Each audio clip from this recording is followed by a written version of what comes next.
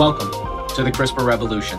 This is CRISPR Cuts, a podcast dedicated to the world of genome engineering. Take a break and join us as we guide conversations with an expert CRISPR cast about this cutting-edge science.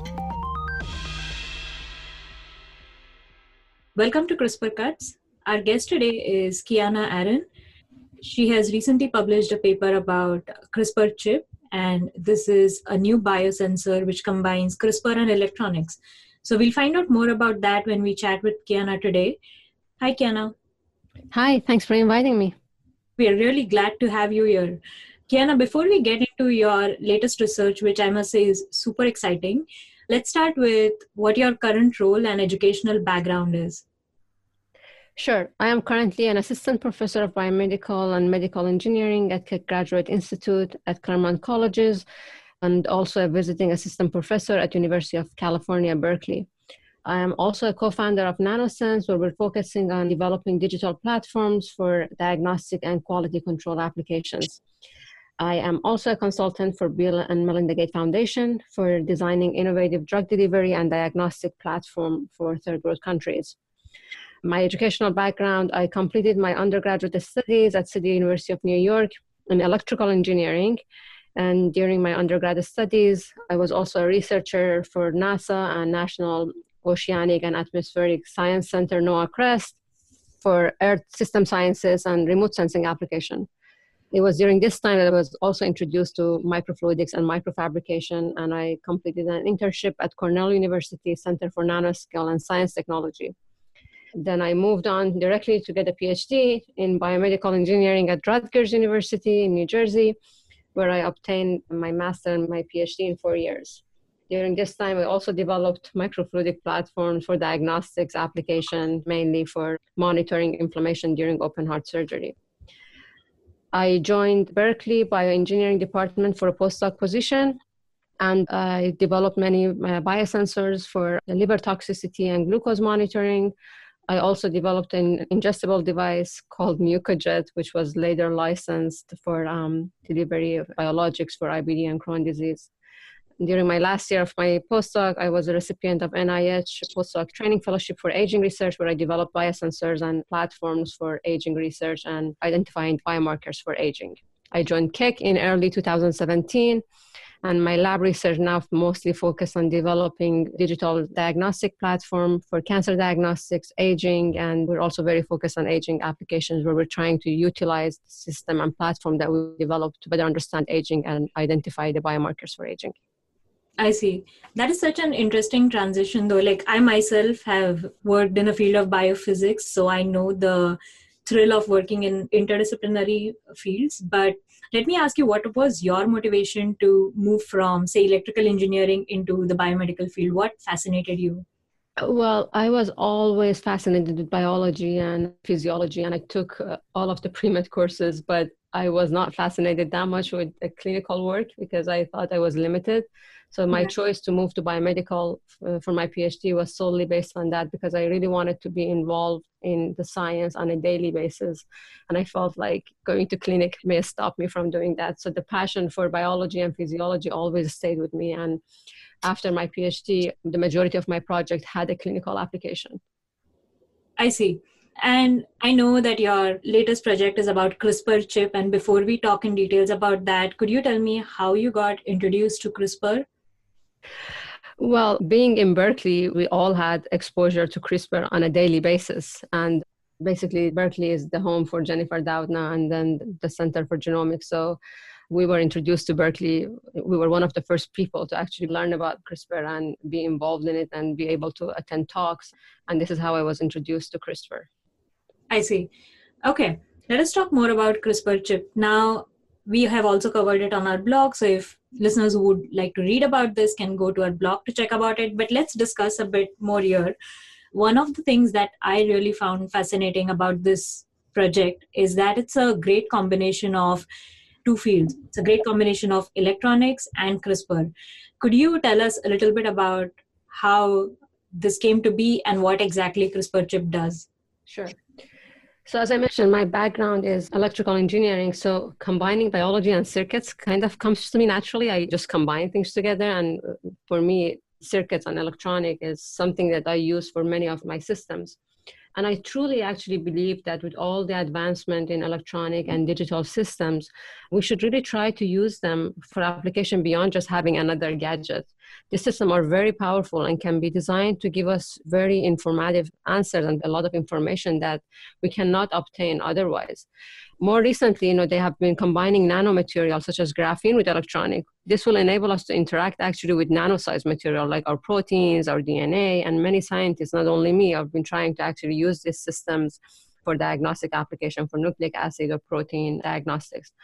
But with this combination of nanomaterial and electronic, we can ultimately design systems that enable us to understand the biology and the biological events that are taking place inside our body, because we can interact with nano-sized materials such as proteins and DNA. And the idea of a CRISPR chip, why I combine CRISPR and transistor, also came to me very naturally. And maybe because I come from an educational background and training where I understand the power of electronic, the power of transistor, and what I can do with them. That could be also the reason that I just thought I'll combine them. But as an engineer, when we look at CRISPR, we are just fascinated by its simplicity and its power. When I started using CRISPR, I was fascinated how fast I learned to use it. And then as an engineer, you would expect that, CRISPR is a fancy word. You would expect that it takes you years to actually learn and understand how to use it. But that was not the case. So we were super fascinated with its simplicity and power. But while everyone at the time was just thinking about the editing and gene editing application and capability of CRISPR, I was really fascinated with its searching capability. When we develop biosensor, for example, for nucleic acid detection, we have to develop a probe that hybridizes with a specific region of our gene. Then we have to amplify it, and then amplify that specific region that we're trying to detect. And then we have to optimize our probe, assays, buffer, and we have to hope and rely on diffusion that target interacts with our probe. So it's a very complex system design. But CRISPR could do all that. It could unzip the double-stranded DNA without any amplification or cutting the DNA in small pieces. It basically unzip the whole double-stranded DNA, and it searches for its target. So now if we could monitor the interaction of CRISPR with its target, then we could actually use it for biosensing application, and specifically for nucleic acid testing. And also it was a very versatile system. So you could actually change a guide strand in this CRISPR complex, and then you can detect various different genes or regions in the gene, which was really amazing. So now, when I thought about this, immediately I thought that I should use this on transistors, because first of all, with transistors, you can actually monitor things without attaching label to it. You don't have to attach optical labels to it. These transistors are super sensitive to charged molecules like our DNA. Mm-hmm. And in addition, graphene-based transistors were even more sensitive. So you could actually see events that you cannot see them with common silicon-based transistor systems. So it was really good, the thought of it was exciting, because then if we could combine CRISPR and transistor, we could actually just monitor the CRISPR activity. Not only that, as I mentioned, CRISPR is very versatile. So you can actually just change the guide RNA and detect various type of genes and regions in the genes. So you can imagine that we already have the infrastructure to develop transistors, multiplex transistors, thousands, millions of them on a small chip. So we can basically make transistors. Each of them can actually detect a specific region of the chip, a specific region in our genome. And then we can have all this information all gathered from a small chip and can seamlessly see this information in our computers. So this was the power for me, and this was the whole idea behind developing CRISPR chip, and I'm very excited about it. Yeah, it is super exciting. We are also very excited about it. And especially because, as you mentioned, CRISPR's use in editing and therapeutics has been explored a lot, and everyone thinks about, when you think of CRISPR, it's gene editing, it's for gene editing. But then at the same time, as you mentioned, the search function of CRISPR, which makes it very useful for diagnostics, is only recently being explored. So there are a few other researchers who are working on ways to use CRISPR as a diagnostic tool. And this is a great addition to that, and in fact very fascinating as well, because you mentioned you don't even need to go through a lot of sample prep. You can just use the DNA which you extract from cells directly without amplifying it. So I think that's a very great plus for scientists who wouldn't have to spend a lot of time on it and can use it in diagnostics. And in your paper, you actually also showed like an example of its clinical use, right? So can you explain what gene you actually used in your paper just to show how this CRISPR chip can be used in diagnostics? Yes, so we use the chip for detection of mutation in muscular dystrophy disorder. So muscular dystrophy is a disorder that happens because we have some mutation in our dystrophin gene. So basically, this is a protein, the dystrophin protein. If it's not functional, then you get muscle fatigue, and this can be advanced really quickly, especially in boys, and can be fatal. So we showed that we can actually detect muscular dystrophy with our chips without any amplification. I have to add that we totally understand that for some applications, you still need amplification. And we need to test our system to make sure that we have the sensitivity to test those as well. But for many applications, such as inherited disease diagnostics, you don't need amplification. You have enough genomic material that you can actually do this really fast on our chip. So we detected mutation that indicated that the specific genes have mutation in the dystrophin regions. And the great thing that we also showed that we have multiplexing capability, because we showed that you can have one transistor that is targeting a specific region in the dystrophin gene, the other transistor that is targeting a different region in the gene. So now if you can envision a multiplex system and you exactly know, let's say transistor 1 to 100, or each of them are detecting a specific region in the gene, you exactly know which region of the gene is mutated. So for people who are developing therapeutics application, they can actually look at that and then exactly know where they have to edit to fix this problem. So it'll actually help them in that aspect as well. I see. Okay, that sounds perfect. Now, one of the things which I always ask researchers is about the challenges in their project. And this is because when someone reads a great publication, they will assume that, oh, everything went fine. This was pretty easy, but it always feels easy in the end. But the researchers have gone through a lot of effort to get there and waded through a lot of challenges. So one of the things that I wanted to ask you was, what was your toughest challenge in this project? Sure. As I was super excited about this idea and I wanted to do it fast, but one of the main challenging is fabrication of these transistors, fabrication of graphene-based transistors. As an engineer, we had to spend many hours designing and fabricating these transistors, and graphene is not an easy material to fabricate.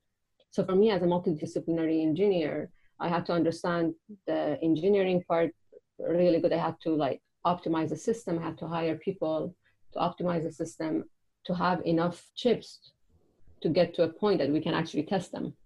So that was really hard. And then waiting for that was super hard because, the efficiency and the amount of chips that we could get were not that much. So this was the main challenges that I had. And as a new faculty, I only started in 2017. And it was super hard to put all the resources and staff that I had for one single project, but I was excited and I wanted to do this. But then one thing that really helped us to actually advance in this project faster, we accidentally met with a friend, through a friend, with our industrial partner, CardioBio. I was introduced to them and I realized that they have been working on designing graphene chips for the last 7-8 years. So then I met with them and I realized that they really had a system and a mass fabrication facility to generate good quality graphene. And I talked with the CTO, Dr. Brett Goldsmith, and we brainstormed for hours. And they really liked my ideas and they really liked what I was doing with graphene. And they supported me. They supported me throughout this whole process. They provided me with chips and readers, and then we had weekly meetings and calls, and we went back to them and we asked for some optimization, some parameters to be changed. And because they were also experts, so I didn't have to worry about that part, and I only focused on integrating it with biology. And it was really helping my whole lab to advance in this research. And then we were just could not stop us from envisioning what else we could do with this system, what else we could add, what assay we can develop. And it has been one of the greatest things in my career. Right. That's such a great thing when you come across a collaboration which, helps you exactly in the way that you wanted. So I actually wanted to talk to you more about that, your collaboration of NanoSense with Cardia. So, of course, you mentioned how it helped you in this current project, and maybe you're not quite ready to talk about all your future projects, but could you allude to what types of things you envision doing together with Cardia in future? Yes, so this collaboration, and I really suggest that to all young scientists and academic faculties, collaboration with industry open a door to a lot of new possibilities. Not only that, it helps us understand what are the market needs. And this is something that I'm actually still learning through this process, and it's been really great. So after I started NanoSense, they were super excited also. They supported me, and then we have the license agreement for nucleic acid detection from Cardia right now, but we're still developing things together. And NanoSense specifically mostly focusing on nucleic acid detection on graphene biosensors. But this partnership has been great because, again, as I mentioned, we are working together to improve the system, to improve the chips, to improve our capturing efficiency for many other applications. This is a great technology. We all understand that. But at the same time, we also understand we don't want to overpromise. We also understand that in order to develop a diagnostic system, we are still a few years ahead. We have to rigorously validate the system for multiple different diseases at different concentration of target material. We want to do that. But before that, we're actually looking to find what are the best application at this stage of development would be for our systems. And we're trying through partnership with other industry to see if there is anything that they would need and we could do with our chip. And we have shown that with our chip, there are a lot of things that you could do beyond diagnostics. For example, guide RNA monitoring, seeing the efficiency, which guide is better for your application, not only with the small pieces of DNA that contains your target, but within the whole genome. And this is really powerful. And of course, Cardia has been our main support throughout this whole process. I see. This all sounds really exciting, and I'm really hoping that very soon we can have you back on our podcast with new things to talk about and all your great new projects. So this has been great. One last question, which I always end with a fun question. So let me ask you, everyone has dreams when they're a child that I'm going to be a pilot or I'm going to be, XYZ when I grow up. And often they find it funny when they grow up, like, oh, this is what I turned out to be. What was your aspiration as a kid? Did you always want to be a scientist? I was always amazed by science. Science is like candy for me. So I wake up every morning and I don't feel like I'm working. And I think this is the main thing that I think about, that science is my life. So when I wake up in the morning, I don't have a feeling that I'm going to work. It's just another exciting day ahead of me with new things. And I'm just taking it a day at a time. And now I'm excited. I don't know what happens within 10 years. And I really hope that this excitement remains with me. But I don't remember what I wanted during my childhood. And it's a great question. Maybe I should think about it. But I know what I want now. I really want to advance this science. My whole goal is to bring this advancement to commercial applications, because I really want to come to work knowing that if I don't go to work one day, it'll going to affect someone, right? So you want to have an impact, and I want to leave this world knowing that I had an impact. This is my whole goal. That's great. I mean, your passion is evident from the way you talk about science, from your projects clearly. So yeah, if you wake up with the feeling that you're not going for a job, I think you can't ask for more than that. That's perfect. Yeah, great. Thank you so much for joining us today, Kiana. This has been a great and very informative episode. I'm sure our listeners will love this. Thank you very much for having me. Thanks for listening to CRISPR Cuts. I invite you to check out the Synthigo blog, The Bench, for more great CRISPR content. Please send us any feedback you have by contacting us on Twitter. And if you want to join in as a guest on our podcast, email us at CRISPRcuts@synthigo.com. CRISPR Cuts is a scientific podcast by Synthigo, produced by Kevin, Minu, and me, Bobby. Additional production by Resonate Recordings. Our cover art is by Jeff Merrick. Thanks for listening, and we'll see you soon.